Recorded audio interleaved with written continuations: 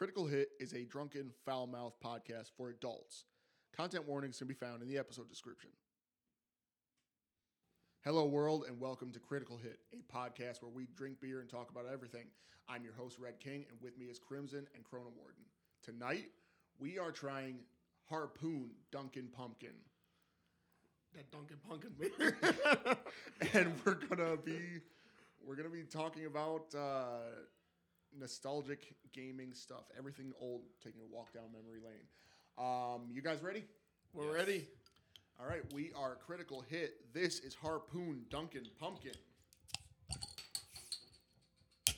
You know what? I appreciate everything that happened there. So, yeah, bottles this time instead of cans. Cheers, bros. Let's go. Cheers. All right, here we Dunkin' Pumpkin. I'm punkin' chunkin' with my Dunkin' Pumpkin. Nope. What? Damn it, that's the second fucking time. Why is it decent? Come on, that was No. You're failing miserably at finding miserable beers. No, 'cause For himself. yeah, we're in the fall, autumn, bullshit pumpkin everything season, and this is the second. What I was trying to do was find horrible pumpkin beers, and so far I've been pleasantly surprised.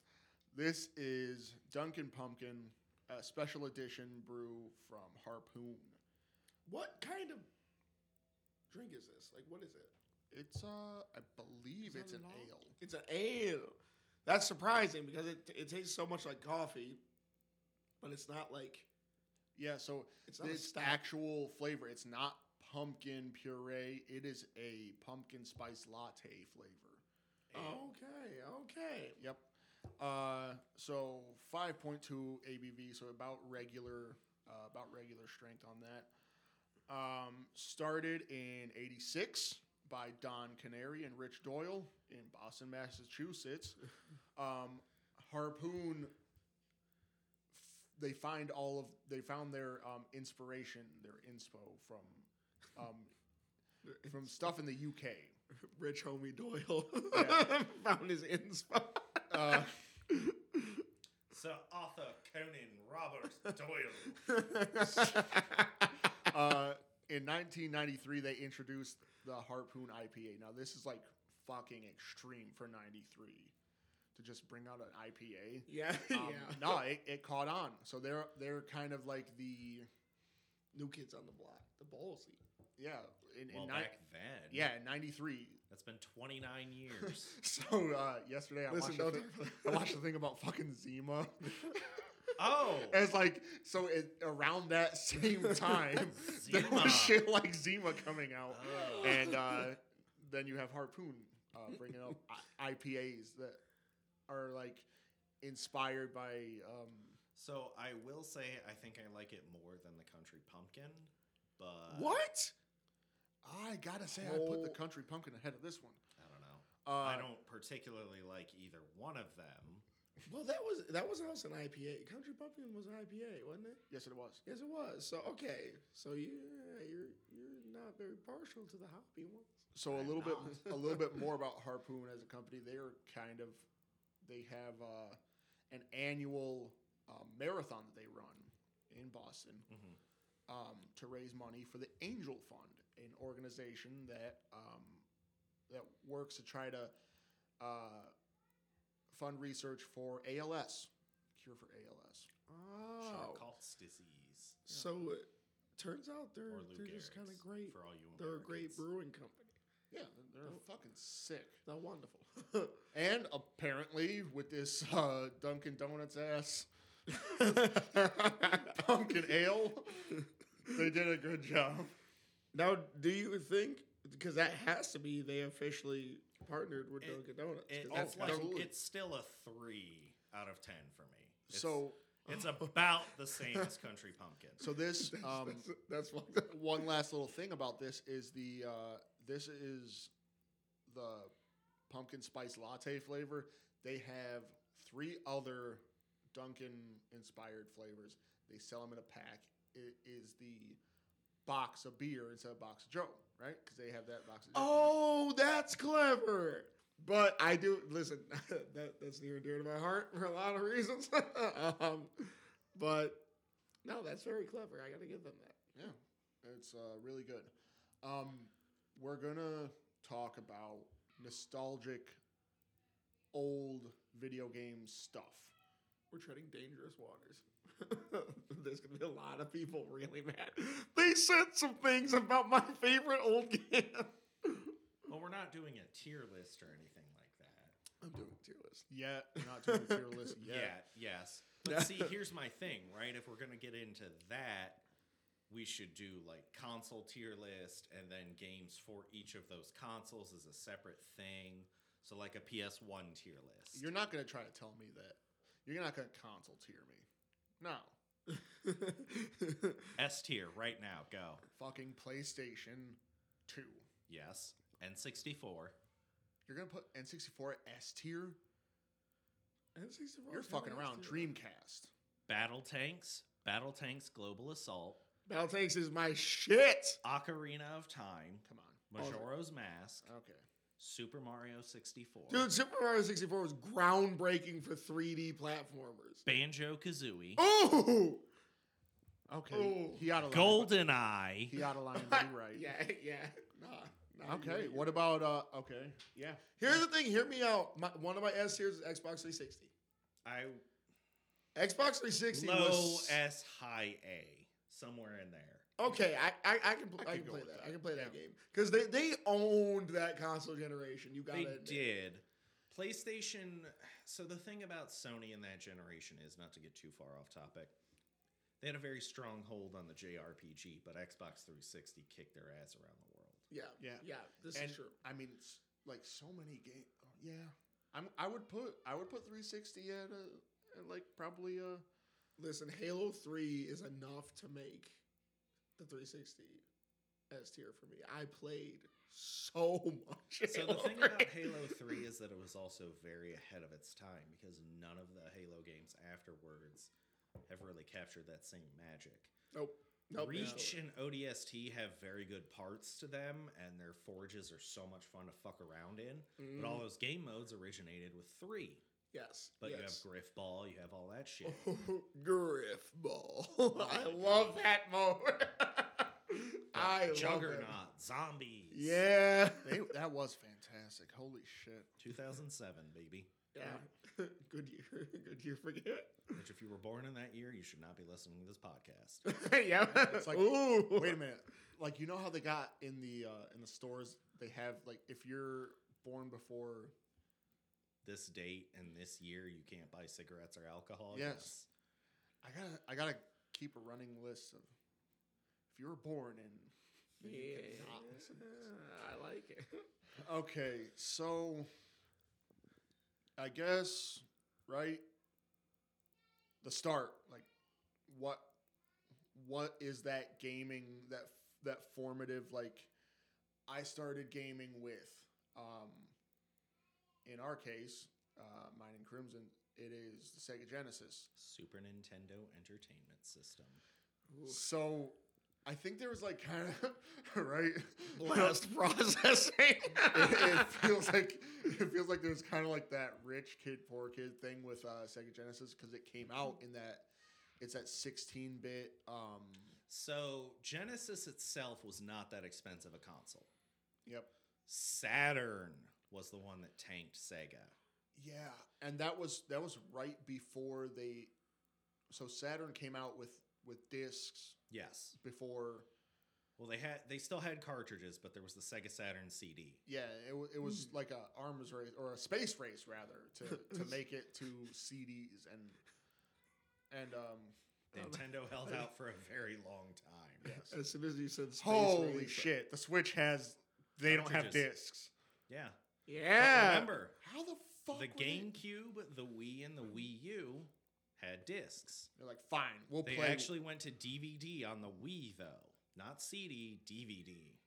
Yeah, so you never had CDs. They never had CDs. And then Nintendo figured out how to put 1080p on a cartridge. That's fucking insane. Which is That's the actually Switch. turning out to be the better medium for media anyways. Well, so they say. Red King and I were watching a video the other day, about a guy who built like a crazy PC out of random parts from like a Hot Wheels PC just to go That into was history. amazing. Right.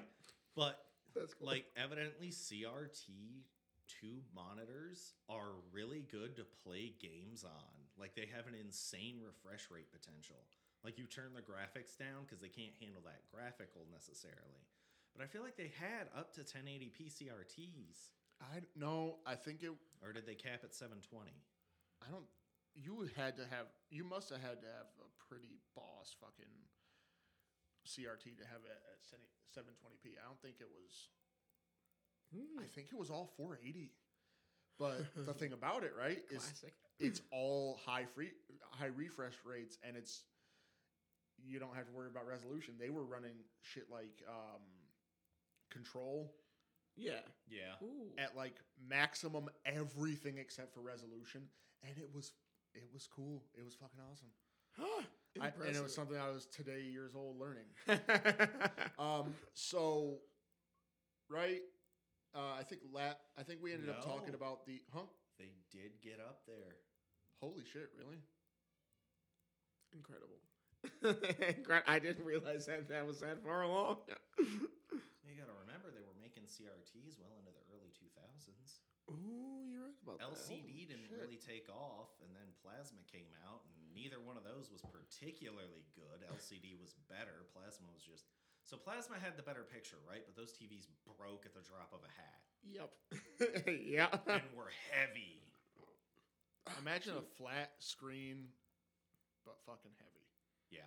Like my TV's like, I think it might be like it's like almost like 60 inches or something like that.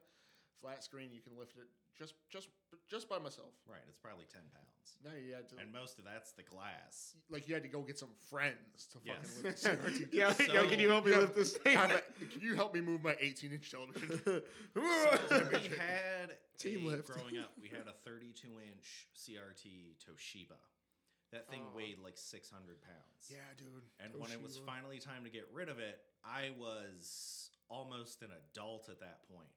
And I was out with my friends or something, and my dad moved it to the van by himself. And like when he was putting it down, he busted off his middle fingernail, and he was just screaming and swearing the whole time. That motherfucker. Ouch. Yo. Ouch. And I was like, why didn't you just wait for me to come home? And he was like, I wanted it out of here. I wanted it gone. It is my will. Make all the sacrifices Because needed. then we got a 55-inch plasma, which was way lighter than that CRT TV, but it was still heavy. Yeah. In the grand scheme of things, that was still a thick bitch. Yes.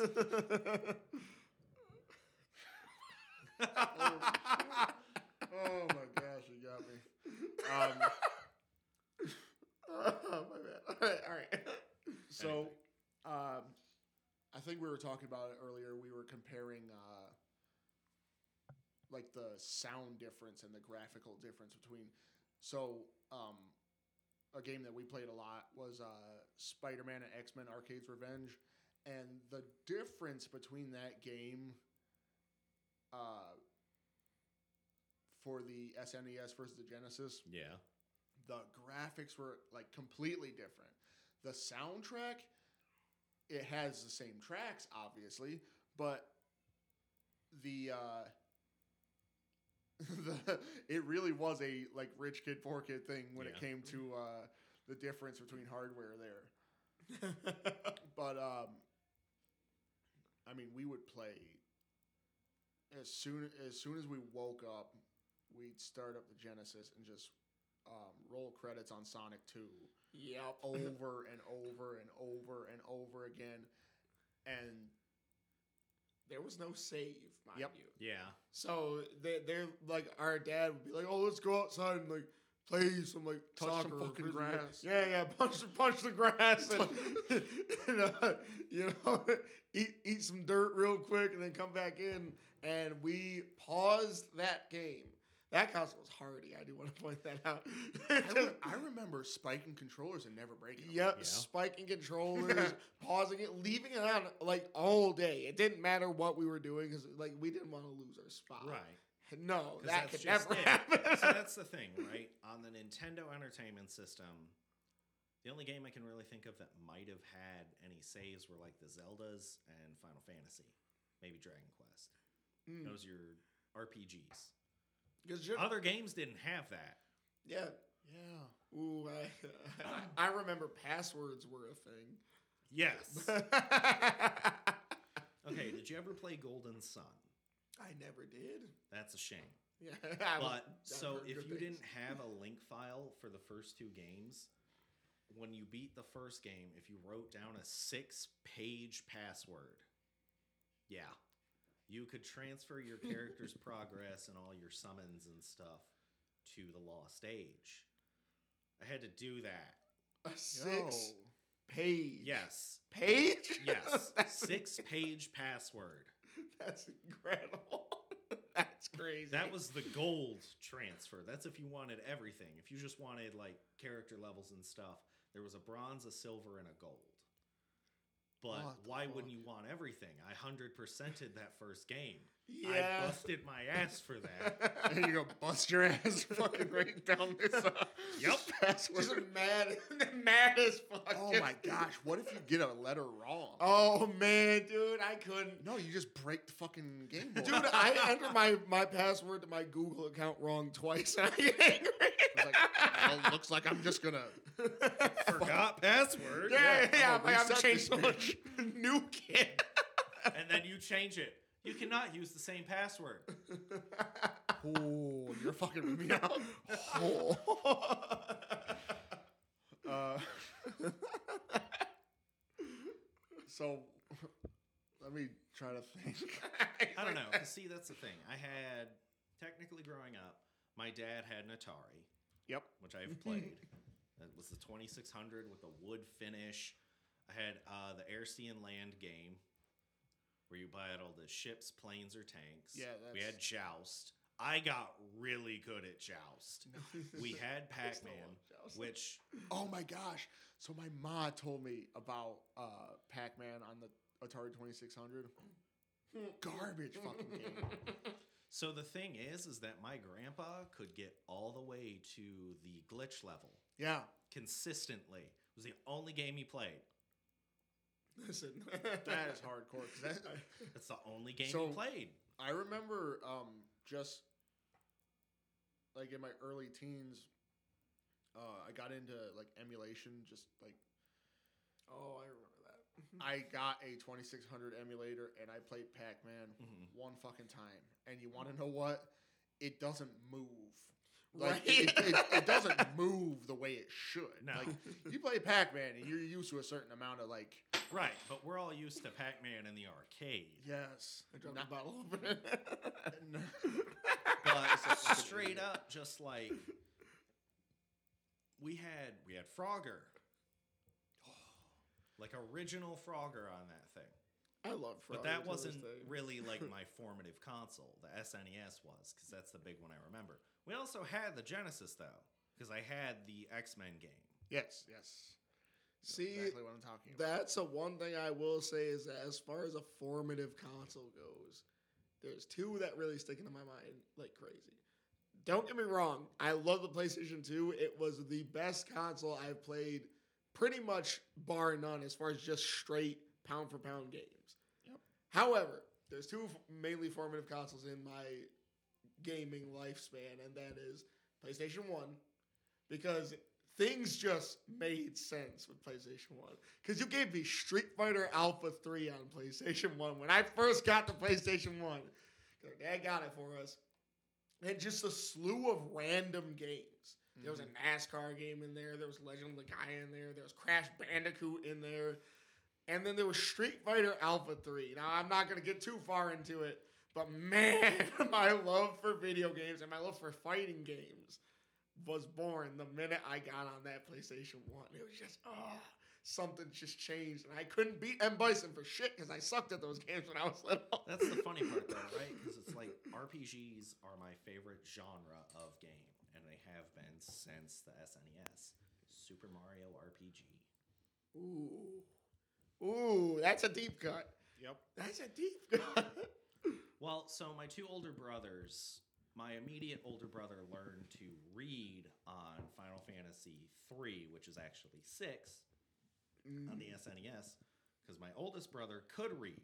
So they played that game together with my oldest brother doing the reading and teaching my immediate elder brother how to read somewhat on that game. Oh, that's actually that's crazy. Like, I was too young for that, but Super Mario RPG was the one where I really started getting in my teeth into it because I was learning to read, and that was the first game I was really playing. Yes. Like, so for RPGs, the first one I remember ever playing is Beyond the Beyond, which was it's really honestly, it was like just really a generic medieval themed RPG. I couldn't tell you who developed it right off the bat. Okay, did you guys ever play The Illusion of Gaia? No. Okay, so that's the second stumped face I've seen at this table. It's me. Like, never played it. So it's a very weird game, right? Because, like, you're playing as this dude named Will. Your parents, I can't remember the exact thing that happened to them. Your dad was, like, an explorer, an archaeologist or something. But you go to, like, all these, like, biblical locations, like the Tower of Babel is the final dungeon in the game. Whoa. But you end up, there's different environments and stuff. You play as, the kid's name is Will, his weapon is a flute. But you end up going into, like, different worlds because you're trying to save the spirit of Gaia. You're trying to save the planet. Right. Dark Gaia is trying to take over. But you end up, like, taking different forms throughout the game. Like, there's a knight that you can take the form of who does a hell of a lot more damage and has a hell of a lot more health. And he has a giant sword. There's a shadow dude that, like, throws fire at people. There was a lot to that game. That's crazy. But it was a very, like, Zelda-esque style game. That sounds super familiar to me. Weirdly enough, it does. Like, I feel like maybe I've at least seen it. Because, I mean, I've experienced a great deal of video games through demo discs. Yeah, right. Well, this was cartridge. This was also on the Super Nintendo. Oh. That was probably one of the bigger games my immediate older brother played a lot of. Gotcha. Was The Illusion of Gaia. Even though our oldest brother is the one who got the farthest. Until I got it on an emulator. Beat it. It's like that I took that down. No, I know the GameCube is my second most formative console because Really? Yeah, the Nintendo GameCube. Right. So there's a couple of reasons. Because what gets me when it comes to video games is like the memories that you can attach to them. And I know I have attached a lot of things to the GameCube in general. One is my love for Smash Bros. Now I did play the original Super Smash Bros. And it did obviously stick in my head, right? Another reason why N64 is S tier. Original Smash Brothers. Yes. You're right. But I'm dropping these. But it's Super Smash Bros. Melee. Yeah. Oh my lord. There is nothing about that game that I dislike. Everything was it made sense, right? This game, at the time, it looked beautiful. I got to see all these characters, right? Because by that point, you didn't really have, like, the picture-perfect reimagined HD at the time version of all of these characters. But you see all of them translate into this crazy, amazing graphics at the time. The gameplay loop was perfect. I remember. I remember in the promotional maps could change how you play. Yeah. I remember in the promotional art they were showing off the denim texture. Yeah. And it was like, oh, look at the denim on Mario's overalls. And I was like, okay, so this is what gaming is. This is what that next generation feel was. Yeah.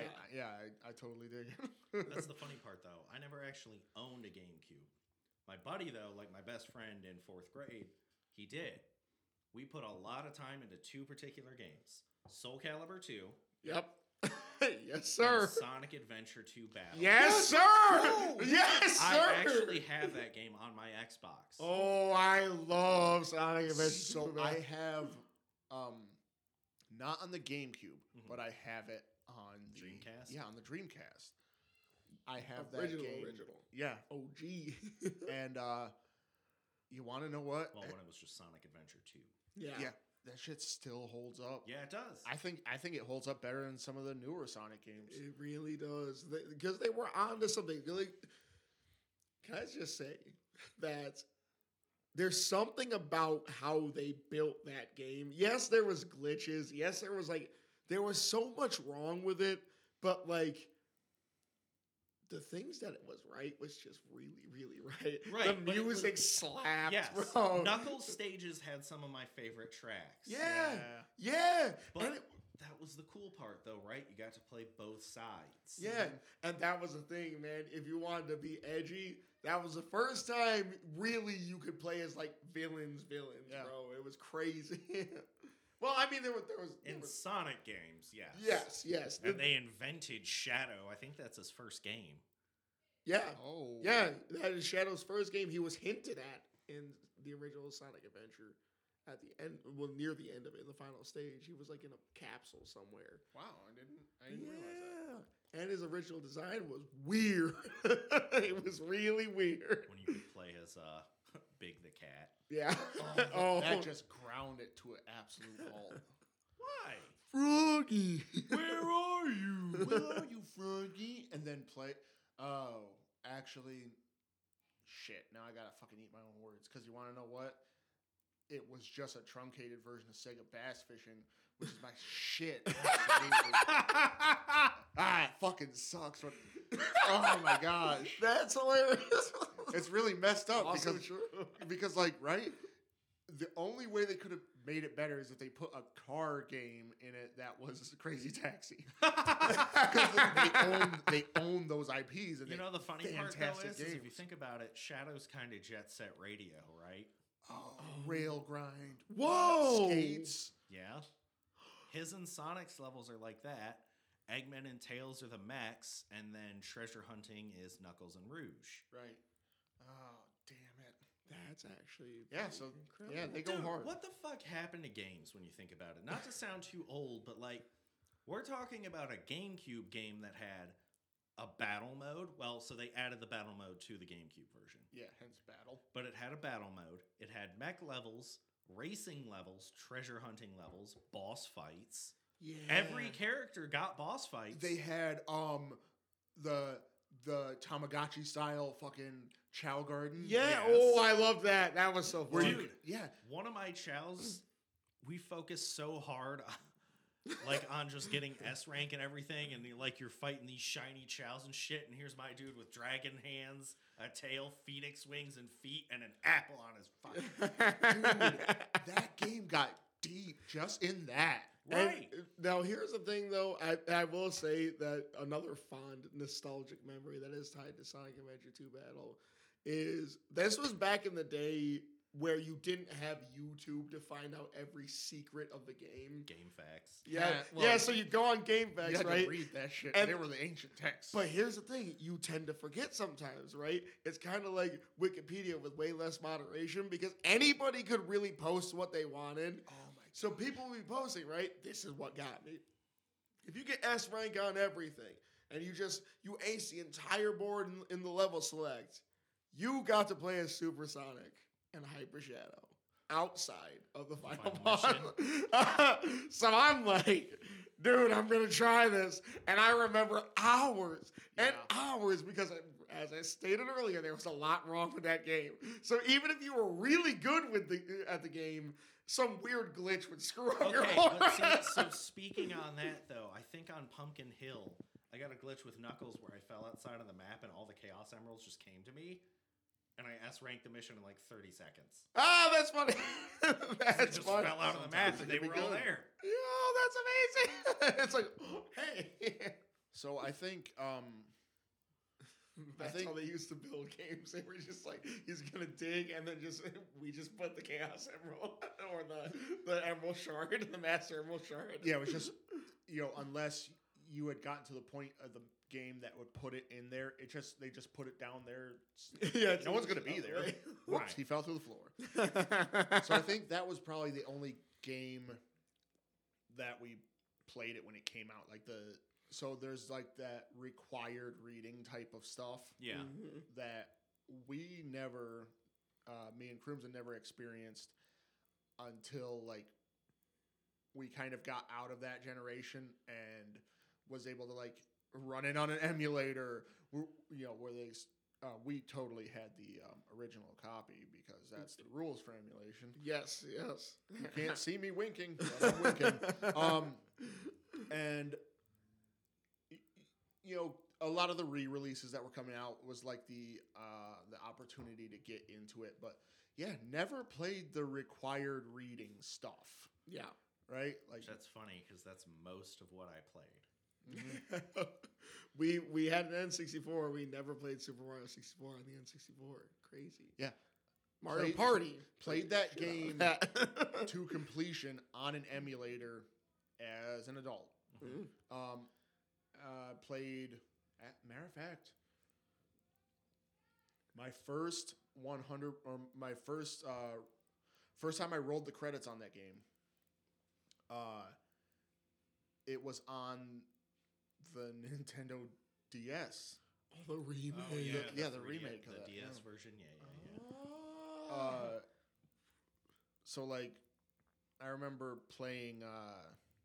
We were talking about it a little earlier, like obscure, really weird games, and that's for the PlayStation. That was basically all that we played, like weird shit, like Tobal No. 1 Ooh. and I know why I love fighting games so much. like Tombi or Bushido Blade. Tomba. It was Tombi in the UK for some reason. Yeah. Did you guys ever play Bushido Blade though? Never played the original Bushido Blade. That's a shame. That was a great fighting game because you could troll the shit out of each other because the maps were infinite, right? So the characters all moved the exact same speed. So it was generally a one hit, one kill. Like it was an actual sword fight, right? You get the first hit, you generally win, unless you hit like their arm or their leg. But any like vital area you struck, that was it. So what you could do though is because the characters moved at the exact same speed, you could just start running the opposite direction and they can never catch you. Because the map will just keep spreading out as you get farther apart until it locks the person running. But then once they start chasing you, you just continue advancing. Oh, that is just grimy.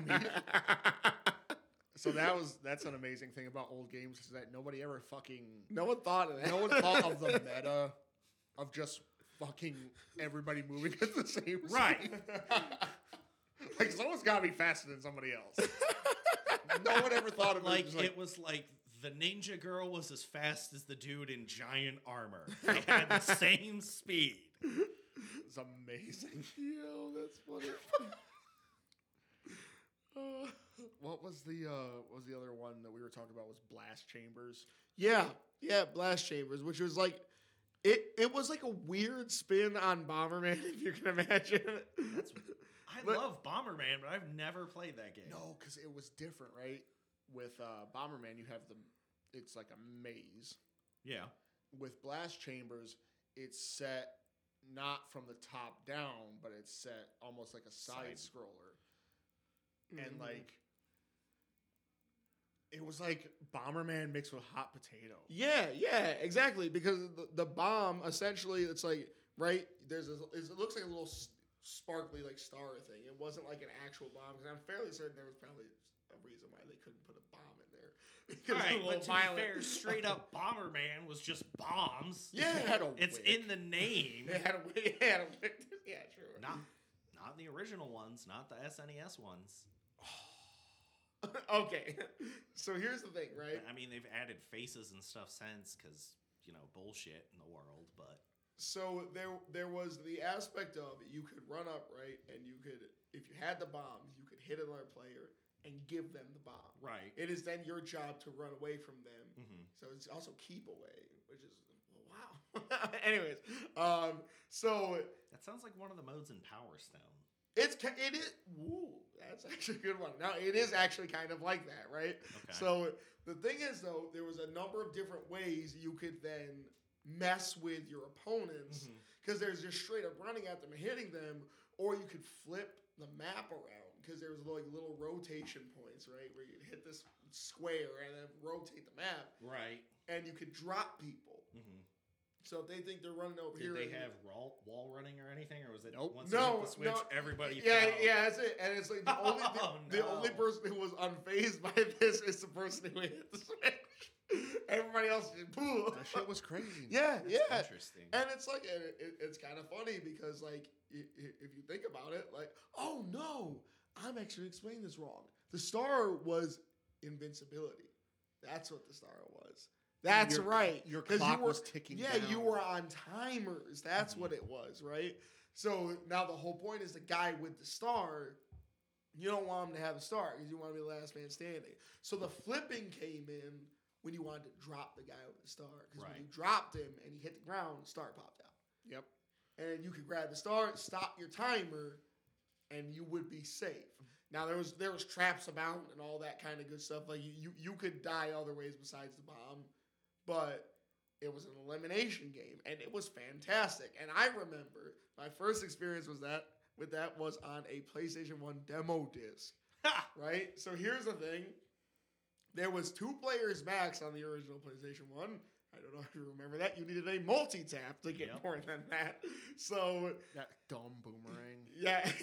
So you had to essentially always play as the green guy. And I'm like, I wanted so badly because it's like on the demo version at least, because you could select your color in the full game. But like, I wanted so badly, and I remember the whole reason why I ever ended up actually renting that game, which, yeah, if you remember Hollywood Video King, our local area, like, woo. I wanted so badly to rent that game just because You wanted to pick red. I wanted to pick red. It was like, but I love that game, man. If they redid that game right now, you wouldn't see me.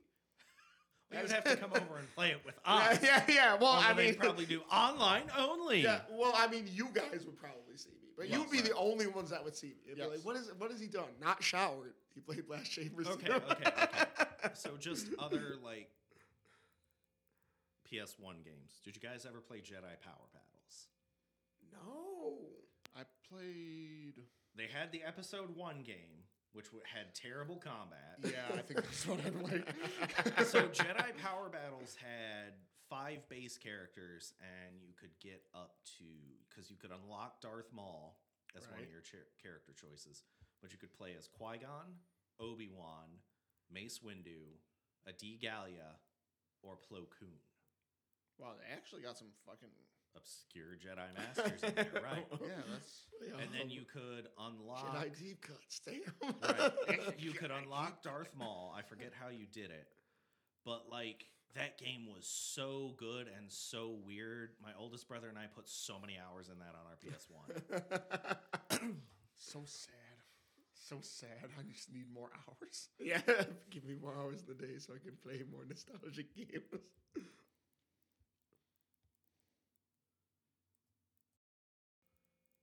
So the next thing I want to talk about, right, is we each have that game, that one piece, that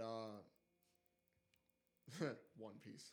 We all have that one thing that just kind of got you, and when you kind of say, "Oh, what is gaming to me?" and that's one game. What is that? So with that, I wouldn't say there's necessarily one game. It'd be a handful. Right. But I did pick one for this discussion, and that is Chrono Cross, sequel to beloved Chrono Trigger, hated by most Chrono Trigger fans. But I will die on the hill that Chrono Cross is better than Chrono Trigger. Woo! That's a hot take. That's like a spicy take. Yeah, but it doesn't have Akira Toriyama on the art, or And He doesn't have that guy who can only draw Dragon Ball. Dragon Quest absorbed him. Yeah, true. Very I mean, true. he's been the artist for Dragon Quest since its inception, so you know. Yeah. But I don't know. Just Chrono Cross's story is very interesting. It starts out and you're just a kid in a fishing village, right? You live in a tropical island. It's like you're a fucking dude in Hawaii.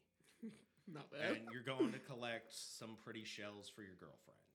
That's how the game starts. You end up getting transported to another world where you are dead. And this is the first half hour of the game. And it only gets weirder and more wonderful and wild from there. The game has 45 characters in its roster. What? Yeah. Trigger Okay. had 7, I think. Yeah, 7. If you recruited the secret character. But the cool thing That is... was the Scythe dude. That was the secret. Magus, yes. But that's the cool thing about Chrono Cross, right? Is that its combat system was kind of pseudo turn-based. You had the active time battle of Final Fantasy, and then you had the addition system of Legend of Dragoon, because those are probably the big RPGs I played on the PS1, besides like the Wild Arms series. Right. Which, fantastic series. If you have not played them, get them. I've played all of them and beaten all of them except 5. Wild Arms? Yep. Huh. I actually have to jump into that because I've never played a Wild Arms game. I can say I've always been interested in them. I've always seen them. Back when I used to watch X play. Right, okay. So a quick summary of Wild Arms. You're on a dying planet where it was a war between demons, who are aliens, humans, and elves, basically. The elves in the first game seal themselves off in a separate world, and the demons are coming back. So it's this weird fantasy, sci-fi, western feel. Like the opening theme of the first game is one of my favorite music themes ever. To the End of the Wilderness. Because it has that very like the good, the bad, and the ugly musical style to it. Nice. It's got the whistling. It's got everything. It's a great game. Anyway, to get back to Chrono Cross itself, the reason I enjoy Chrono Cross so much is because it's very much an exploration of the question of what if, right? Because you're playing in 2 separate worlds, and different things change in each world, depending on what happens. And you're literally seeing the pathways that even NPCs, minor NPCs. So in the version where the main character is living, they're a thriving fishing village. It's been fairly rainy. They're not experiencing a drought. The other one, they're having a drought. So there's one guy who is a very successful fisherman. He's got like a lion shark hanging up in his basement, and he gives you a shark tooth necklace. Right. Because he's like, this gave me luck, but now I have my kid and my wife, so I'm really in a good spot. You go to his version in the other world, the dude's worshiping a voodoo doll. Holy. All right. So it's a very... Cool. So when I first got Chrono Cross, I found it in the clearance dump bin at GameStop, which at the mall I went to, it was called Software Etc. It was owned by GameStop, but that was the local version. That's a weird one. Yeah. I mean, I But can get behind it. I saw the cover. It looked cool. It had the 3 main characters, basically, the villain and then your 2 main heroes. Right. And I was like, oh, that dude's using a double-bladed sword. Now, this was coming hot off Final Fantasy IX, where Zidane uses a dual-bladed sword. So that weapon type was really resonating with me at the time. Because it was so unique to anything I had seen. But got it for like $5. But yes, Chrono Cross is the game where I felt like it really asked the question of what if. And as someone who's big into studying like time science and stuff like that, I can enjoy those plot lines.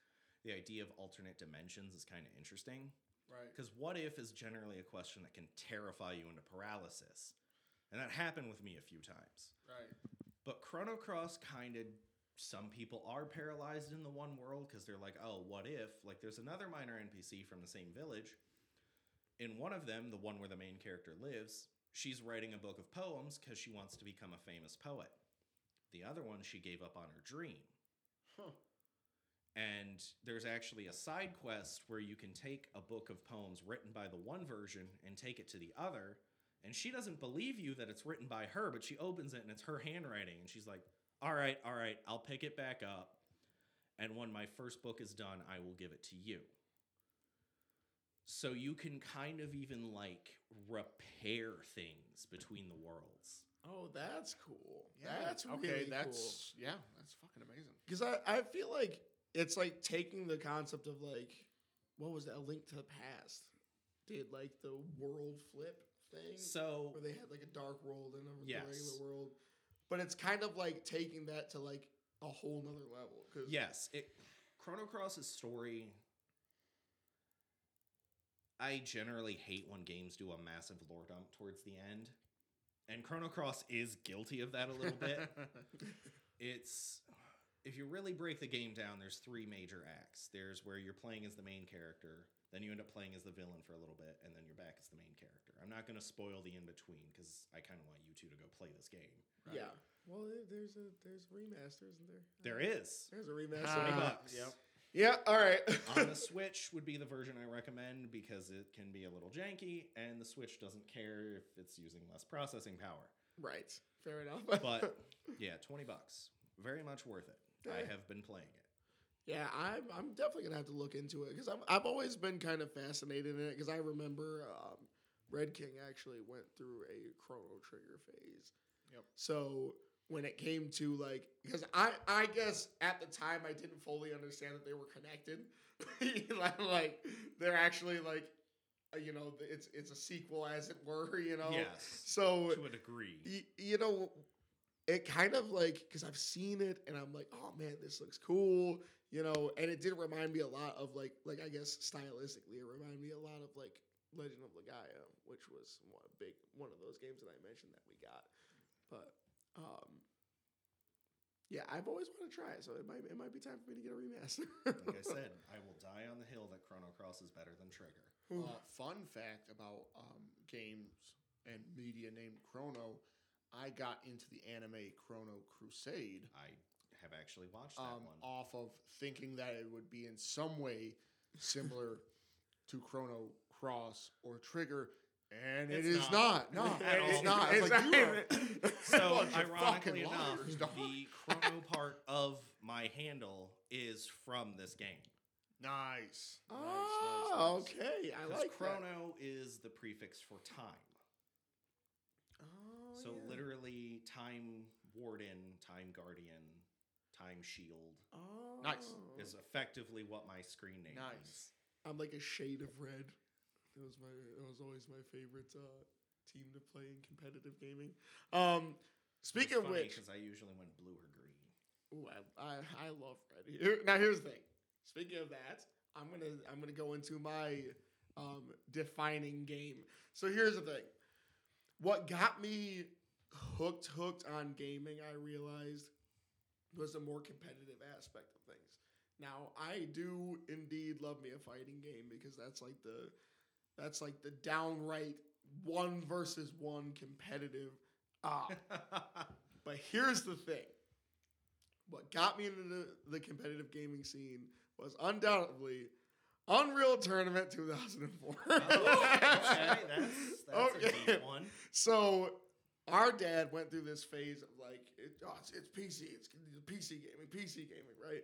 And he went, and when he upgraded our PC to a more gaming standard PC, as it were, one of the games that we got with it was Unreal Tournament 2004. Mm-hmm. Now, I didn't fully understand what it was about. Matter of fact, before, I think I might have played Unreal Tournament 2004 but online before I played Combat Evolved, Halo Combat Evolved online. I believe my first online experience Holy shit, yeah. was Unreal Tournament 2004. Wow, okay. See, that's Yeah. funny because it's like, so there's always an inherent competitiveness between siblings, right? Mm. And it takes a while when you're the younger sibling to actually be able to best the older one. Mm-hmm. So I actually... And he bested me. I've never fucking played that shit online. Well, no. So what I was going to say, though, is that I kind of hate that side of myself. Like, it brings out some deep shit with me. Like, I start swearing in ways where I'm like, hold up. Hold on, calm down. Be like, why am I mad at you? Right. But it was because when you think about the current scene of competitive shooters, it is all very like they boiled this down 100 times to make it the most balanced, this, that, and the other thing possible. Did they have the Redeemer in that game? They did have the Redeemer Oh, in that yes. game. They did have the Redeemer in that game, and I love that weapon. Now, here's the thing. Well, no, I'm just remembering it from Quake. Unreal Tournament did not care. Oh, Quake. What? Also, Oh my god! same, I forgot about it. yeah. Same universe. Yep, same universe, Yep. same developers. Now, Unreal owned by Tournament- Microsoft on Xbox Game Pass. Fuck yourself. Unreal Tournament 2004 did not care about balance. No, most games Didn't give a back in that shit day about it. didn't. Like, and that's the thing. That's what I kind of loved about it because, like, I feel like true competitive gamers were born in a space where not everything was made to be fair. It was just made, and it was like, fucking deal with it. And that was Unreal Tournament 2004. See, so there's credits to both, right? Like, the idea is that you want... So, something like League of Legends, right? I actually did play League for a while.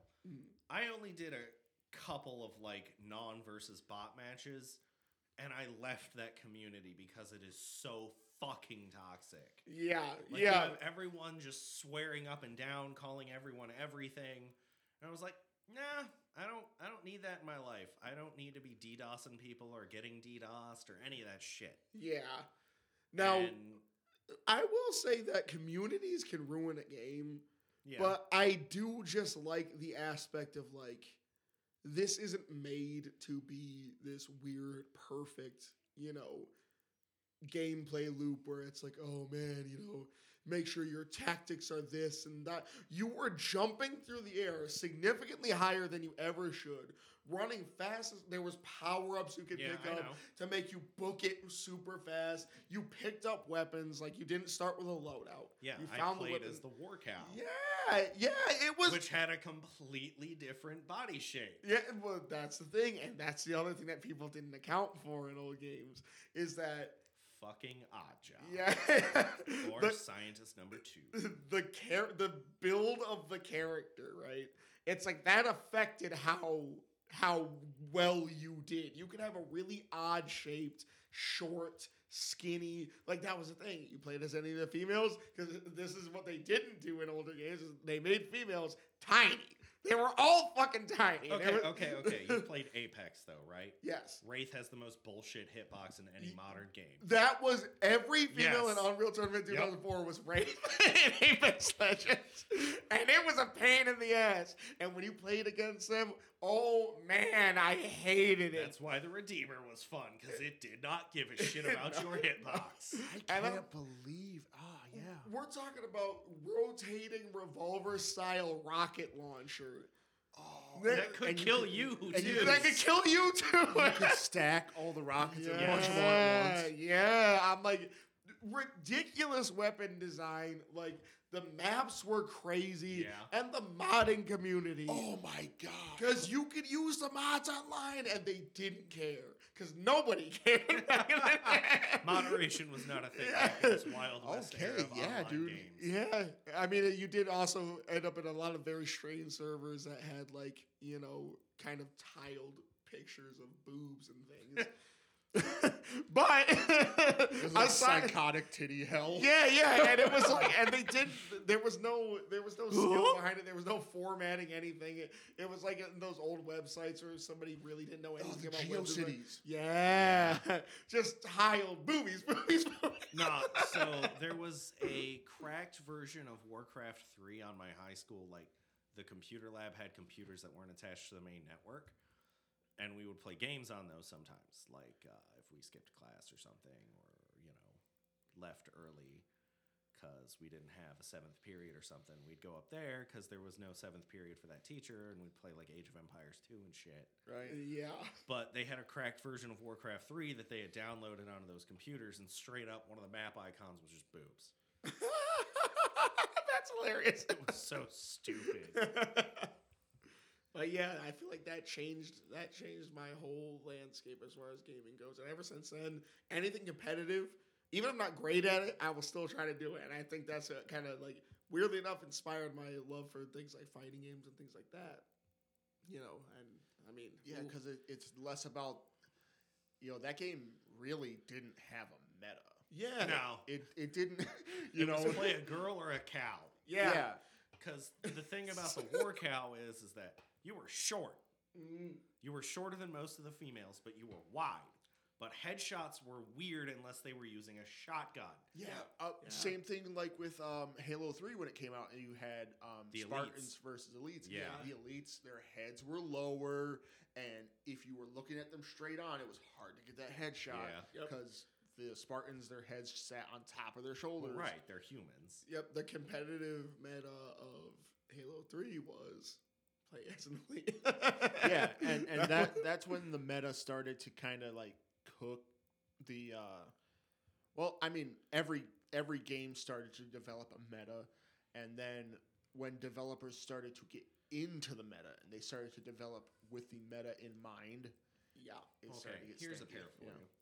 The original Star Wars Battlefronts. Did you guys ever play them? PlayStation 2. I played Battlefront 2 for like a little bit. It wasn't. Okay, that's a shame because one, it's still a fantastic game. I have it on Steam and Xbox, and I still play it to this day. The Steam version actually has online play. Whoa. Granted, it's through like Steam Link and shit, but still. I mean, still cool. Yeah, yeah. I mean, so the thing is that in the first game there was no fucking balance. The Empire and the Rebels, if you played the Galactic Civil War era, was a lot more balanced because everybody was human, and the special troops weren't so unweighty. If you went to the Republic era, where it's CIS versus the Republic, the droidicas were so fucking broken in that game. Their shields were complete and utter bullshit. So you could play as the CIS and you would just fucking roll, literally, because you can turn into a ball as a droidica. Cool. But you could plate yourself in a door with the shield that didn't have a cooldown timer. It could just stay up. The only unit that could do anything to you was the Republic Jet Trooper because they had an EMP grenade and an EMP cannon. Yep. Both those weapons sucked. That's crazy. So you couldn't play as the Republic, at least not well. I'm sure there are people that did, but hats off to you because I fucking found that shit frustrating. As soon as you come across a fucking droidica with your gun and shit, it's like, well, I'm dead. And then they could just sit on the command point and just hold it. Yeah. So you could never take it. Or if you got in there, you were taking it. that sounds like a nightmare. It was ridiculous. So in Battlefront 2, the droidicas are still like a good unit, but they're not invincible anymore. Mm-hmm. Like the Republic Jet Trooper is a lot better in the second game. Right. Their EMP cannon is a lot more like stronger. It's a lot more accurate. You can take out their shield. Their shield has a timer on how long they can use it. Or you can play as the clone commander and just Gatling gun it to hell. Listen, that sounds like my style of gameplay. Listen, if I bring my 360 over, or I suppose I could sign into your Xbox and just download the game, we could do up to 4-person competitive. That sounds like a plan. We need a fourth person, but we could do 2v2, or it could just be all four of us on one team. Hell yeah. Because the newer Battlegrounds don't have Galactic Conquest, which was the fucking greatest mode in that game. Like, what is the point of doing Star Wars without Galactic Conquest if you're going to have a big-ass game like that? Very true. Very true. So, let's see. So I've got the game. I've got my one piece that has gotten me not just into gaming, but into that genre and kind of into the greater art of it. Because like I think it's the one thing that's made me kind of like get into like drawing and shit like that. Mm-hmm. And that is Legend of Legaia. You said it like 7 times in this episode. I was like, oh my gosh, I hope that's not the one that he's got. But scary. like, nope, fucking lying. A Bug's Life. That game on the PS1 was good, though. It was kind of fire. Weird. So, yeah, but I always liked Ants more than Bug's Life in terms you're of such a movies. fucking dark asshole. That's what your problem is. How am I a dark Because asshole? Ants was fucking... It was scary. I love that movie. Ants Yeah, when they were A talking... Bug's Life is good, When but dude picked up guy's dismembered head and dude didn't know he was a dismembered head, That was dark. I was like, Yeah. oh boy. Anywho, Legend of Legaia, right? So I have got a couple of different factoids, if you will, for Legend of Legaia. Right? It was developed by Procyon in so the game was released in the US March 16th of 1999. Besides Legaia and its sequel, Dual Saga, which arguably not very good. Inarguably not very good. Game was trash. They only I made never one other actually- game. I never actually played either of The Legend of Legaia or Dual Saga. You don't need Dual No Saga. In no way, shape, or form is its sequel connected at all to the previous game. It's fucking crazy. And in no way, shape, or form is it good. So, Sorry for the Procyon made Legaia 2 fans out there. cocksucker. That's my favorite game! Why are we sounding like Pinocchio from fucking Shrek? It's a song! Or the Gingerbread Man, maybe. Yeah. Not my gumdrop button. I wear ladies' underwear. Why isn't your nose growing? He's wearing ladies' underwear. It's a thong! So they only made one other game. And I'm about to butcher the name because it's a Japanese name. Kenron Bato. Let's try it again. Kenron Bato Sai, The Mars Daybreak. Mars Dave. Okay, remember, they have said Batosai in Rurouni Kenshin because Not- he was not- Batosai the Manslayer. Oh, Batousai. Batosai. Yes. Oh my Fucking fucking the god! man player, you dick. No! We watched I can fuck. Yo, I turfed it so hard. Wow. So, Because you got to remember, usually U's in the middle of Japanese words shut are up. silent. Shut up. Just shut the fuck up. So, along with my pride, which I cannot find anymore, I cannot also find any screenshots or videos of Kenron Batosai Mars Daybreak. It was lost in the 1898 earthquake in Tokyo, which So- killed much of the same horror footage. So, there's an anime called Mars Daybreak, Yeah, and it is somehow connected to this game. interesting. Where have I heard about Mars Daybreak? I think you've watched it before. Is it an older one or a more recent one? It's like a early 2000s. Okay. I've definitely watched it, guarantee. I've never That's when I got watched into it, but anime. I know I've heard of it. So I'll just the other thing. It was published by Contrail. It's a subsidiary of Sony, and they publish 8 games. Now, Wild Arms 2 was one of them. Alundra 2 was another one of them. Played both of those. there's a bunch of other ones with Japanese names that I will not pronounce because you guys are not going to do that shit to me again. You say that, but we have other episodes coming up, Seth. So one of them is going to be an anime episode. Yeah. Says fucking who, weeb. So it had blocky graphics. Red King in the Isekai hell. I'm like clenching my drink. If it was a can instead of a bottle, it would be crushed. You have a can in front of you, though.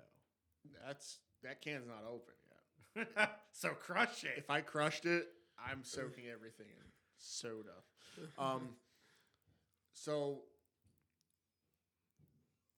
Final Fantasy VII came out 2 years before it. Yes, and 97. as far as I know, besides Brave Fencer Musashi, which had the same art style as Final Fantasy VII, I can't think of another game that had that same blocky Polygonal bullshit. Yeah, no, I think that's Okay, I'm sorry. Palmer's stomach ripping open in the Final Fantasy VII boardroom is still one of the most hilarious graphical breaks in a game. And it is in all the HD remakes of the original Final Fantasy VII. Palmer's torso splits open like a pig, which he is. Yeah. So, it's apropos. So I'll go through one more of the factoids before I get into the amazing thing that made me love this game. The amazing things, because everybody had different things that registered with them on an emotional level. I've got dumb factoids, and here's a great one.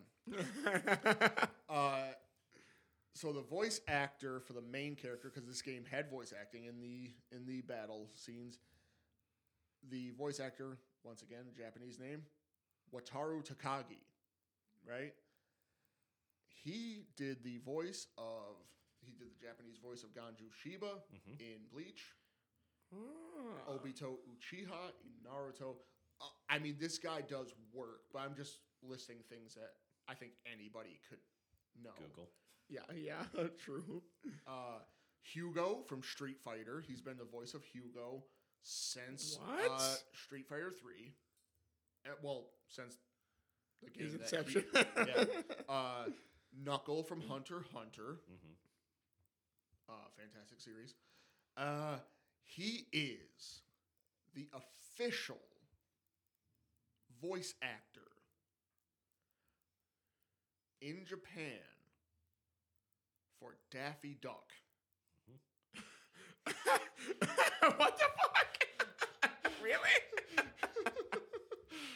I can't imagine, because all I can remember is him yelling like blurbs, getting ready to kill some monsters, and turns out that's Daffy Duck. Yeah. So I have to show. I need to Duck show. season.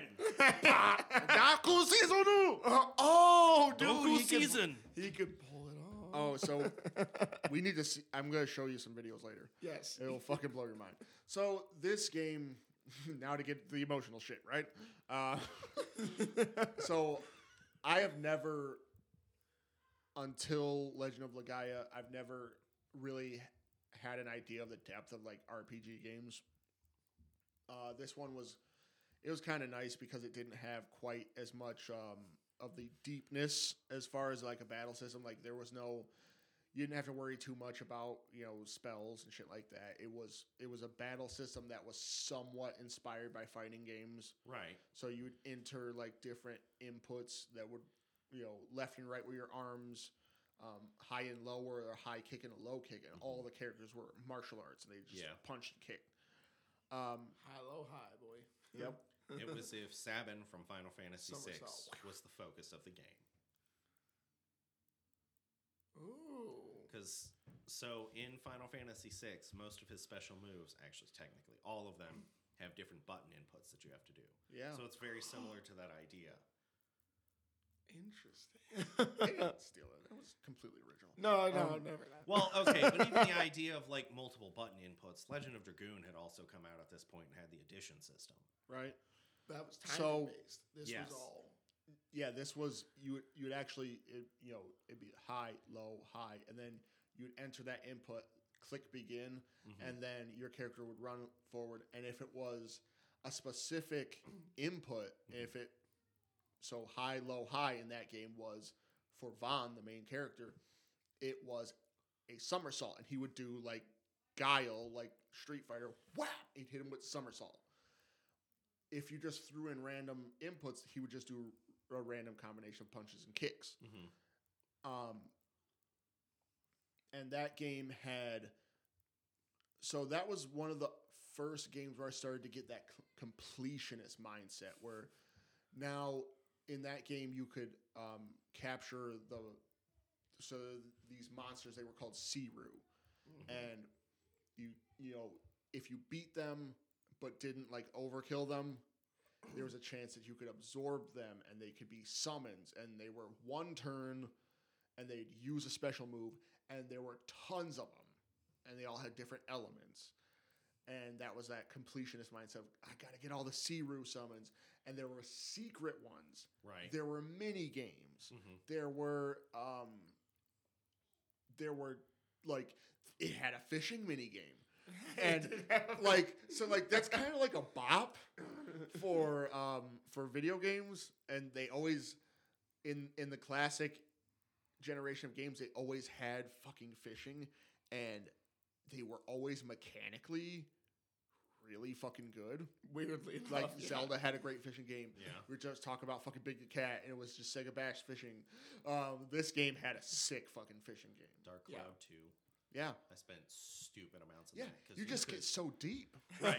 So here's the thing, though, right? In Dark Cloud 2, you could catch fish, and there was a weight competition. So if you didn't put them in your aquarium, or you could raise them for racing, which is its own separate mini game. Oh my gosh. Crazy. You could just catch fish, weigh them, and you got prizes depending on how big they were. Or if you went, and you found a good fish, you could breed them too. So you could pass stats down. And I always had like this really tiny super fish, and it would be in the ring with all these like giant fish. And it would just outspeed them completely. It was fantastic. That's amazing. I love that they put whole other games in their games. So the premise of Legaia was it was like, medieval, Don't mind me. kind of like a medieval European type of setting. The world had been overtaken by this mist, and it turned the Siru, which were these stone-like creatures that mankind would use to their advantage, and it turned them into monsters. And what you would do as a main character, he got a special kind of Siru that was resistant to the mist. He was a hero, and he would go and find these Genesis trees, and he would pray to them, and that would drive the mist away. Now, That's very similar to Illusion of Gaia. oh, word? Like, because the idea is that you're trying to prevent the impending darkness. Holy shit.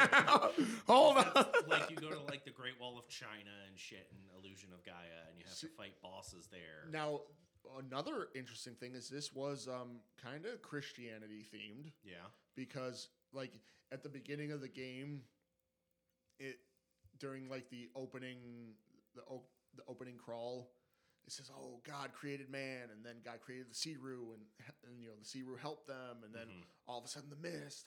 And maybe this is. I might have to look this up. I wonder if it's like a spiritual successor or a type of. To the Illusion of Gaia, I'm not so sure about that. Yeah, maybe. Because Illusion of Gaia was kind of a Zelda ripoff. But this game was A great. good one, but still kind of a ripoff. It got me into that RPG mindset. It had an anime art style that got me into drawing, and it for me, like, that's where I finally figured out like what it was that I was getting myself into with RPGs, and I think that it caught my attention for the rest of my gaming life, and I think that for me was kind of The complete package. that complete package, that Yeah. formative thing. So, the next thing we'll talk about,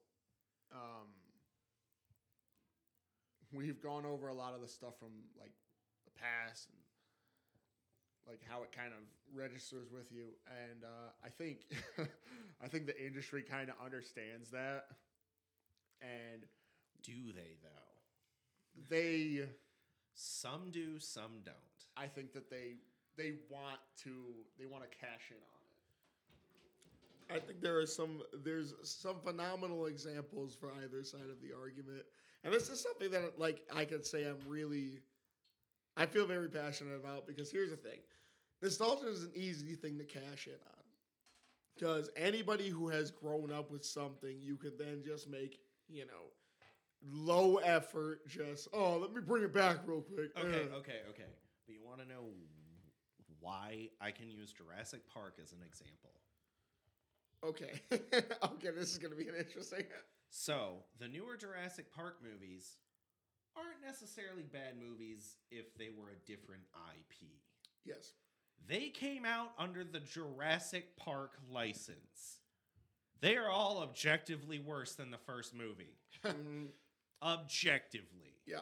Yeah. Whether it be story, pseudo horror experience, where they didn't really go from that tension of the first movie where the raptors get out or T-Rex is hunting you.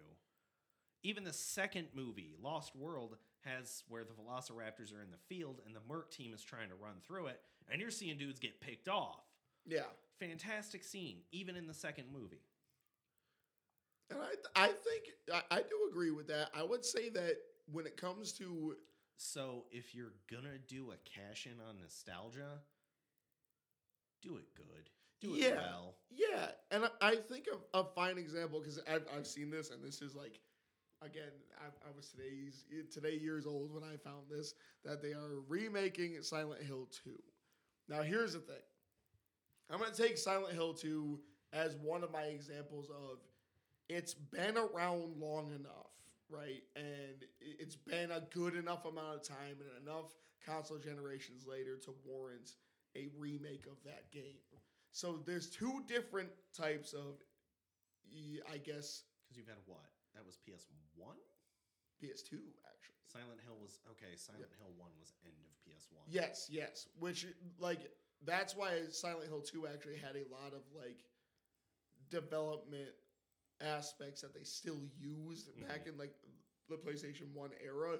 Like, Heavy Fog, though great for aesthetic, was mostly because their draw distance was shit. Right. But that made it. Yeah, that made it. And that was that's kind of what makes Silent Hill 1 a classic. Yeah, and I think that was kind of like a fine example of using the technology limitations to also create a great ambiance. Yeah. So this is kind of just a little tangent here. I saw I think it was a meme, maybe it was an article the other day, that argued that horror video games are the current prime medium to experience horror games in because they're taking risks still. Yeah. Horror movies, not so much. Horror TV shows, they're kind of becoming cliched, stale, stagnant. No, but we talked about horror movies. What about the genital mutilation? They're taking risks. What about the genital? But the problem with that is that that's not really like, there's no interesting plot to it. It's, oh, they're a virgin, let's violate their vagina. That's disgusting. Right. Yeah, But that's not. Yeah. It's the not gaming, it really does. Right. It really does. Because that's the thing, right? You have things like Inside, Little Nightmares, games like that. I do love Little Nightmares. Limbo was also really good. games that play with sound. And the thing is that a lot of people play video games with headphones. And if you're using binaural audio and you can play with it where it's like you have a whisper in someone's like right ear, Phasmophobia is a game that actually does this very well. And I play that with some of my work friends, and it's hilarious to hear one of them scream because dude screams like a little girl. That is amazing. So the thing about, right, essentially two different types of remakes kind of come to mind, and that's if it's been a long enough time, there's been enough of a change in the gaming atmosphere and technology to warrant remaking it, or the original vision couldn't really happen with the restraints, may have been time, budget, whatever it might have been. that warrants a remake, right? Oh, see, that's interesting because I was going to say there's the third category of just the cash grab. Well, Or are you saying what warrants? a remake? warrants it? Okay, Now, okay. here's the thing. This is the counter side to, what I think is going to be a good remake, because I believe, just from looking at it, it looks like there was a lot of care taken. In the trailer, they showed off a lot of point-for-point scenes that were remade in new, amazing-looking graphics, like to the point where like the dude was like making contact with the hand on his skin, and you could see the skin, the like press, yeah. Which, like, can you imagine that in a horror game? Come on now. Yeah, that amount of detail. Yeah. When you're doing something Oh, terrible like to if somebody. Yeah, that's what I'm Oh, saying. fuck, I'm like, man. just looking at that, I was You like, might be out of the horror game genre, my friend. Now Yeah, here's I'm- the thing. Motherfucker starts bleeding, I'm done. The opposite end of this. It starts bleeding realistic. So we know The Last Realistic of Us. blood physics. The Last of Us was a video game that. Now here's the thing. Fantastic video game, right? Yeah, when it came out on the PlayStation 3. Yeah, when it came out on the PlayStation 3, which was not that long ago. So the thing I will say though is that the PS4 remake was the one where the technology at the time on the PS3 wasn't quite fully there. Agreed. So the PS4 remake was a good remake.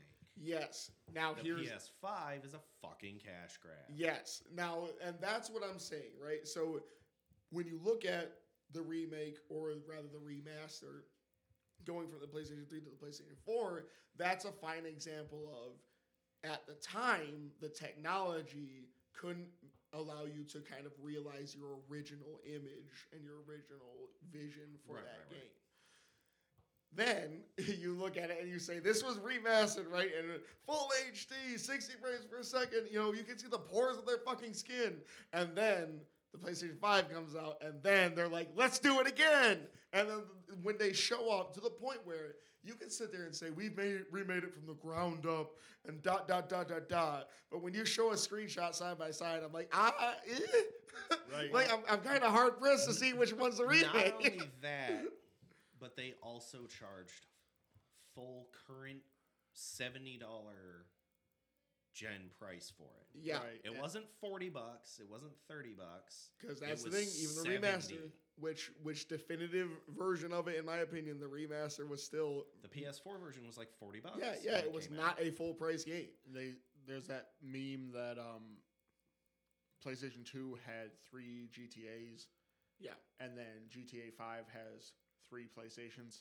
yeah, exactly. That's And- the same kind of idea. Skyrim's much the same way. yeah. Now here's the thing that kind of gets me. smart fridge can now play Skyrim.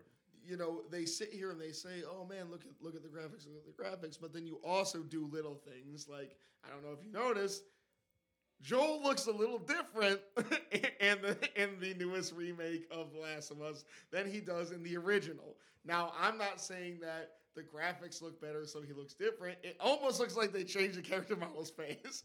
So it's like when you're doing a side by side comparison. Well, they have that series coming out. yeah. On Last- HBO, Are they trying to make him? That's kind of what I'm thinking. So now, Same thing of what happened with Spider-Man. Yeah. When they released the PlayStation 4 version of Spider-Man for the PlayStation 5, and they tried to make him look more like Tom Holland. And they tried to make it so that they could sell the game with the kind of like with the movies, and they're trying to kind of like the same thing that they're doing with Last of Us. They've saturated the market so much with the same thing over and over and over again.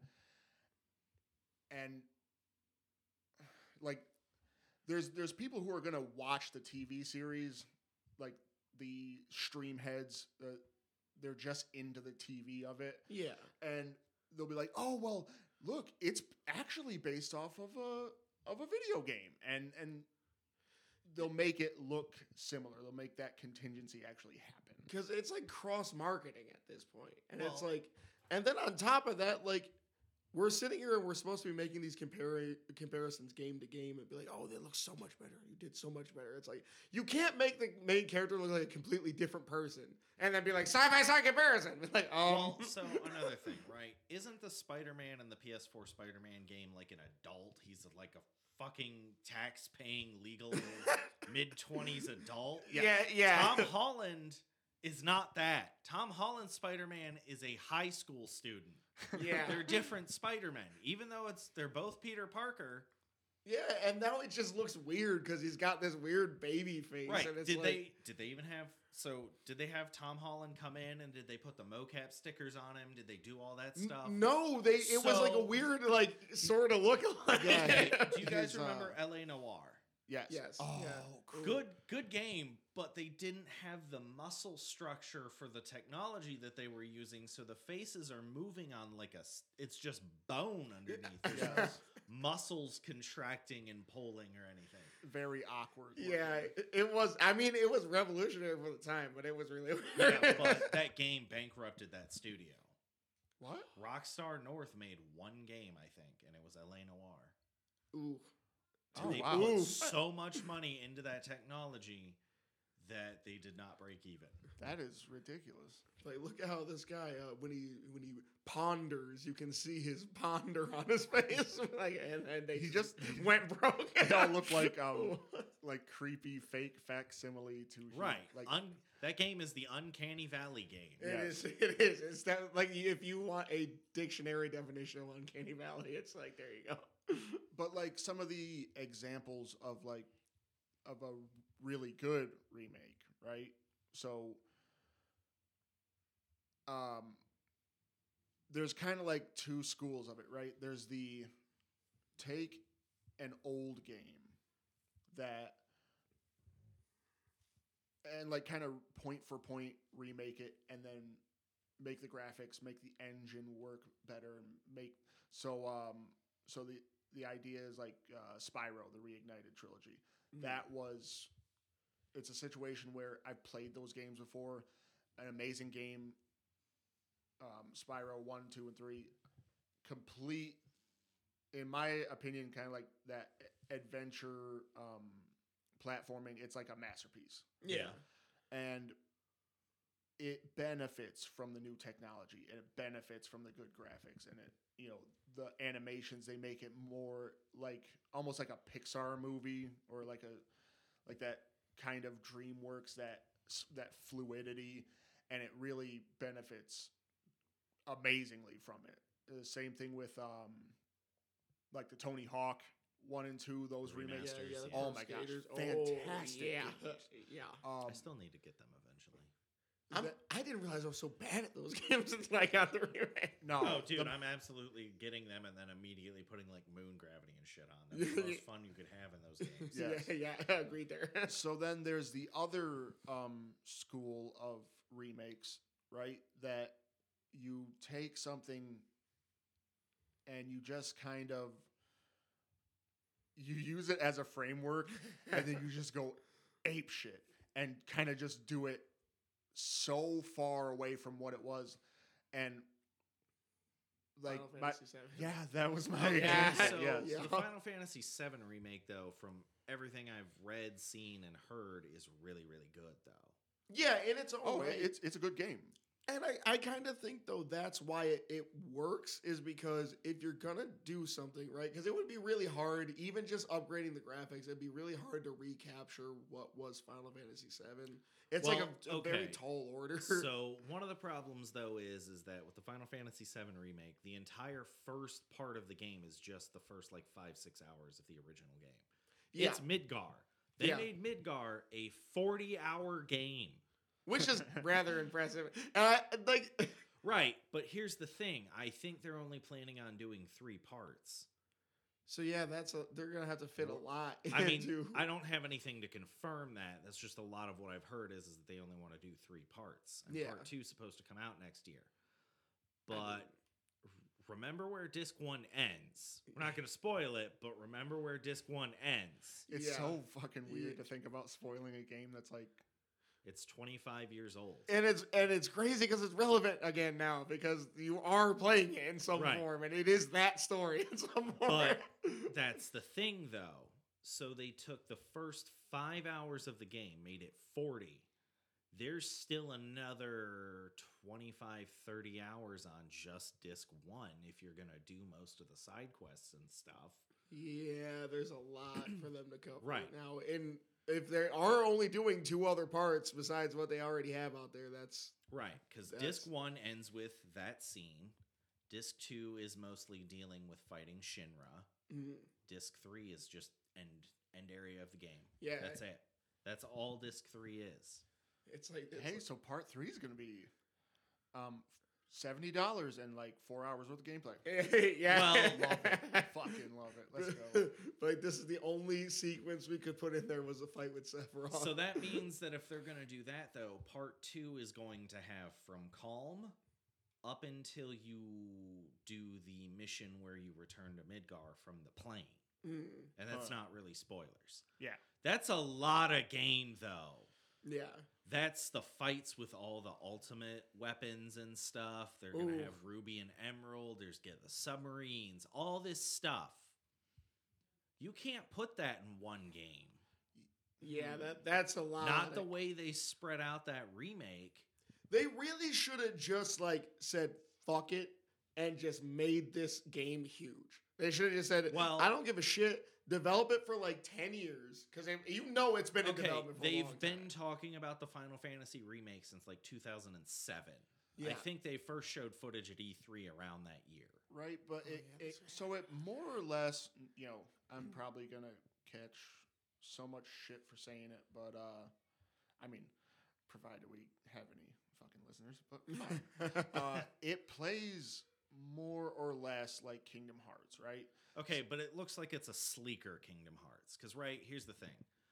I bought Kingdom Hearts 3 when it came out. Now, mind you, the last Kingdom Hearts game I had played It was was trash. Oh yeah. 2. Oh my gosh, it was terrible. No, the reason it was bad is because it felt like it was still a PS2 game. Yeah. Now, and- think about that for a second. That's not to say PS2 games were bad, but control schemes have come a long way in 17 years. this is true. And also that menu in the left corner of the screen, action gameplay has changed. Like Final Fantasy 15 is a much nicer Kingdom Hearts experience. Can I also point out though, like there's also another inherent issue with New Kingdom Hearts, and that's like they don't know when to stop, right? Right. So here's the thing. That's what I was going to say. There's 14 games in between Kingdom Hearts 2 and 3. 14! yeah. What? Yes. Yeah, there really is remakes like interquels, you know, mobile version. No remakes. There were no remakes technically in between. That's Final Mix and stuff isn't a remake. It's technically a complete package because they added stuff in the American version that wasn't in the original Japanese version. So they released Final Mix in Japan, but then it took them forever to release it over here because they added new stuff when they released it in Japan. What? So the final fuck? right. So the final mixes we were getting, but even those two technically adding stuff. So you had Kingdom Hearts, Chain of Memories, Kingdom Hearts 2. Then you've got stuff like 358 and a half days, Dream Drop Distance. Kingdom Yeah, Hearts has Birth by Sleep. so much stuff. Yeah, Birth by yeah, that was Sleep. another So one. how's this for another remake? Crisis Core is getting a remake. yeah, surprising. Really? Yeah, which I mean, cool. I hope they keep. Okay. So but- Nemesis, right? They showed Nemesis in Crisis Core. Mhm. He was played by he was like a J-pop visual Kai. J Rock. Yeah. That was Gacked. Remember? Yeah. Does anybody remember Yeah. Gacked? He actually also did the song for the. yeah, It was yeah. Redemption, right? Yep. Oh, that's Which was a good. that was my one. weed. Yeah, So yeah. they're gonna bring back Crisis Core, but they're not gonna bring back Parasite Eve or what was the dinosaur one? Whoa. Dino Crisis. Oh, Yes. Whoa, Yeah. whoa, Yeah. whoa. Dino Crisis, dog. Yeah, which is really sad because that's a classic. Those are classic, both man. Come Square on, Enix. like- And they could. Here's the thing, though. They did. I remember they had Parasite Eve 3rd birthday on the PSP. I think it was 3rd birthday. Like that was the last Parasite Eve game that they made. And here's the thing: they Square Enix is in a weird spot. Their games are terrible. Like the visuals are all cool and everything, but like. Crisis Core had a weird battle system. It was decent, but it had a very weird battle system. You look at something like 3rd Birthday, it had a very, very weird battle system. Like, it wasn't just like, because you remember the original Parasite Eve games, they were kind of just Resident Evil. Yeah. Then it's like with parasites instead of zombies. Then they turned So we just went ahead and we went from nostalgia to straight up dunking on. Yeah, because here's the thing, they're weird because Yeah. they're in a weird space of nostalgia where they don't necessarily remake everything. They just bring things back at a weird point in time in a weird version of Okay, itself. so Not like this. you remember Not like that this. giant Nvidia game leak that happened a few years ago? I'm trying to think. Like it talked about the Final Fantasy VII remake. It mentioned a Chrono Cross remaster. It talked about a Final Fantasy IX remake. All these, almost all of these, are Every fully just realized. about every single one of them has come true. except for yours. Final Fantasy IX hasn't. They haven't announced it yet because Square Enix has a lot of shit going on right now. You've got Final Fantasy 16 is coming out next year. Oh, not looking forward to that. Dragon Quest 12 is coming out in the next couple years. All right. So if I'm Square Enix, I'm not going to announce a Final Fantasy remake because that's the thing. 2024 is supposed to also have Final Fantasy VII Part 2. Their So- schedule's deep so- right now. So we Also remember that they just dumped all their Western developers. That's why we've talked about it. Oh, that's right. Crystal Dynamics sent out a survey like, hey, are people still interested in Legacy of Kain? Right. Yep. And yeah. Please, yes, please. That would be So here's sick. another thing, right? The guy who was the creative director behind Legend of Dragoon, I can't remember his name offhand. He's working on what is effectively a prequel that he is funding through Kickstarter.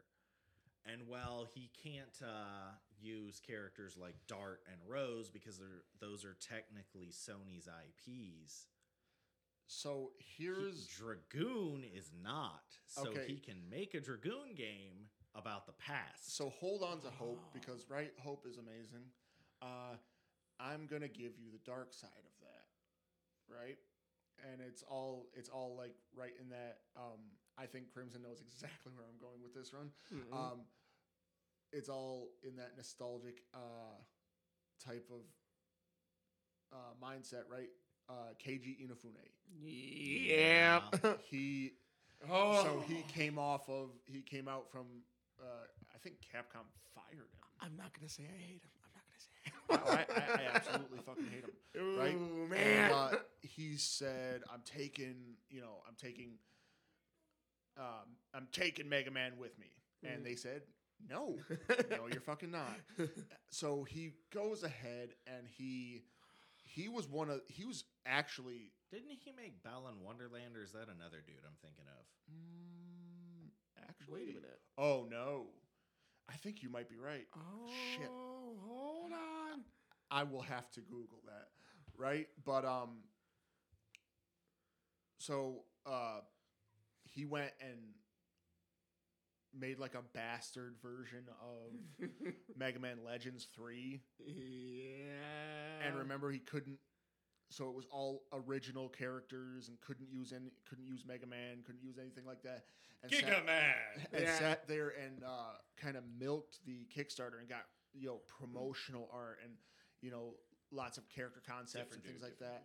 And it seemed amazing, even though it wasn't going to be a fully realized Mega Man Legends 2 sequel. Oh, he took the money and bounced. Yeah, right? he bounced. Yeah, And, then, and and he- even worse, he went.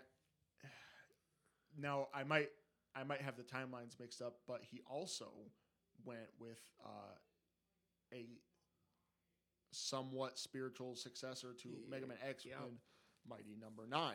Right. Yeah, And that's that was he essentially it was messed up because he essentially bait and switched people to get the money to fund his weird love child of what was Mega Man and what he can legally do. So, well, one of the things though is that Mega Man has a bigger following than Legend of Dragoon. Yep. They couldn't do it. But, well, that's one of the things the guy, like, it's an interview that I read of his a couple times now. Right. It's one of the things he talks about is that basically Sony screwed them over. Like, Sony has shifted much more heavily to their Western developers, right? Yep. Naughty Dog, Insomniac, all that stuff. Well, they pull it in, so. Yeah, but you got to remember, Legend of Dragoon sold 1.2 million copies in its first run. Back in the day, that was a fantastic number. That's actually a huge number. Yeah, it's huge. So The game was $50. 50 times 1.2 million. don't make me math. Wait, wasn't Legend of Dragoon? It was advertised on in a Final Sony Fantasy- magazines and a bunch like of stuff. All Yeah. of its official. They lean really heavily into Because it. you I remember that. how back in the old days when you got the CD and the jewel case, and you would not only get like the instruction manual, but You then got the you little get advertisement advertisements. manual, yeah. And I remember, I want to say it was Final Fantasy VIII. I'm not sure why. I think Final I'd buy Fantasy that. VIII had advertisements for Legend of Dragoon. And it was 7 or 8. It was definitely a Final Fantasy game though, which was crazy because I feel like that had a lot to do with why it did so well. So, okay, that just reminded me of something, right? So when Street Fighter 2 was really big and they were selling arcade cabinets everywhere, right? Mortal Kombat was the new kid on the block for that. So Midway, they had 2 options for Mortal Kombat if you wanted to have an arcade cabinet. If you wanted to, you could buy it outright, get a machine delivered to you with Mortal Kombat installed. They also offered they called it an upgrade package, which allowed you to specifically change a Street Fighter 2 cabinet into a Mortal Kombat cabinet. They had decals that you could replace the side, all the I side remember art. reading about this. That's amazing. That's amazing. And so fast forward, and now I love Final Fantasy. I love Final Fantasy 7. I like Final Fantasy 8. Unpopular opinion, fight me on it. I don't give a fuck. I can go without 8. But I could only imagine the type of. Could you imagine back if they were trying to sell Legend of Dragoon against Final Fantasy back then? No, but dude, he's right. I remember getting several PlayStation 1 games. I think like Final Fantasy Tactics had it in it. There were games that just had like in the back of their instruction manual was an advertisement for Legend of Dragoon. Yeah. Yep. Yeah, I remember they did that with I want to say it was Breath of Fire 4. They did that shit too. And it was weird because it was in the back of Miss Pac-Man Maze Madness. Which was a really weird one for me. It's like, hey, are you having fun running mazes and doing Pac-Man and all that? You know, like real basic shit. Here's Breath of Fire. It's pretty cool. You should check it out. Like completely unrelated recommendations. I fucking love it. Yeah. Well, right, but just to get us back on track, it's like on the whole, I do think remakes and remasters are good for the industry because it brings games that we played, 20, 25 years ago back into the modern space. Chrono Cross just recently got its remake, remaster, but it's $20. Is it a buggy, random slowdown mess? Yes. Does it have a double fast forward function? Yes. Love it. So, you know what? For $20, I can't really complain. Yeah. It does look kind of nice. You can still technically play it with the PS1 graphics if you want to, and it still runs just fine. Nice. But they weren't asking for a lot from that, right? They said, here's $20, here's a game, go away. Right. That's it. I'm fine with that interchange. Another one that came out, though, was THQ, I think, is the one who did it. The Kingdoms of Amalur remake. Actually, Kingdoms of Amalur, the first one, was a really, really good game. Was it the best RPG I've ever played? No. Was it a very fun RPG to play? Yes. Yeah. And not only did they come out, they added an expansion that basically picks up right where the main story leaves off. Yeah, they released that expansion in like March of this year. So So a game that Kinda came out cool. 10 years ago got a remaster this year and an expansion pack for it. but how unfortunate is the name? What? Kingdoms of Amalur? Re-Reckoning.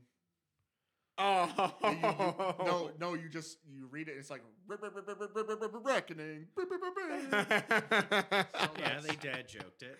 Yeah, But yeah. Fate Sworn is the name of the expansion. Yeah, that's. I'm trying to think. THQ. Oh no, THQ. Well, it's THQ Nordic. Well, now. I mean, now. but didn't they do the Saints Row? Yep. And every single PlayStation has like Saints Row, 3 and 4, and Get Out of Hell, and they just do that. All the time. Well, so that's been the big thing, right? Is that it keeps circulating that a Legend of the Dragoon remaster is in the works, and the studio that did the Shadows of Colossus remaster Oh, so fantastic! is the one that is teasing that they're like, we have a big project that we can't talk about. I've got a big amount of money, so yeah. I got dollars. Okay. But I guess, right? Nostalgia is great. It kind of keeps us into it. So There's an amount of it that, I mean, it's always nice to see new things. It's always nice to see something fresh. But like we got into gaming in a specific way, and for a lot of us, like those memories are like, it's like a blast shadow that is stuck on the interior of our skulls. And well, so I always try and go back and replay the old games that I really like once every couple years, just to see if they still hold up. And I still enjoy them just the same. Mm-hmm. But you want to talk about a remake that's stuck in development hell? Knights of the Old Republic. Oh no. Yeah. Which we shouldn't get into too much because we've already been on this episode a while. Yes. We could have a Knights of the Old Republic episode. Yeah. Knights of the Old Republic was a pretty big game for me. Because they back in the day. and unfortunately they 2003. took poor Knights of the Old Republic out of the Star Wars official canon. Yeah. But it's, I mean, Probably it was one of the best. No. what? So Revan is mentioned in episode 9. One of the troop names is under Revan, the Revan troops. Like they're named for different Sith lords. Yo, that's fucking cool. Oh. Yes. Okay. We can have it back. They're Thank bringing you. relevancy back in their new content. I wonder why. Yeah. That's a separate episode. And with that, it is last call. Thank you for having a few with us. We are Critical Hit. This is Duncan Pumpkin. Duncan Yes. Pumpkin. Dumb name. Amazing beer. Eh, it's a beer. Just a quick note before the end of the episode, just for the listeners, all two of you. Things like the release schedule has been a little weird. Just trying to get the episodes together and get them out and get them on the platform. And to you has been somewhat weird, somewhat difficult. We are shooting for Thursday. Every Thursday will be a new episode of Critical Hit. And yes, so now you'll have a set schedule for your new favorite podcast. So until the next episode, drink hard, play responsibly. We will see you next time. Peace!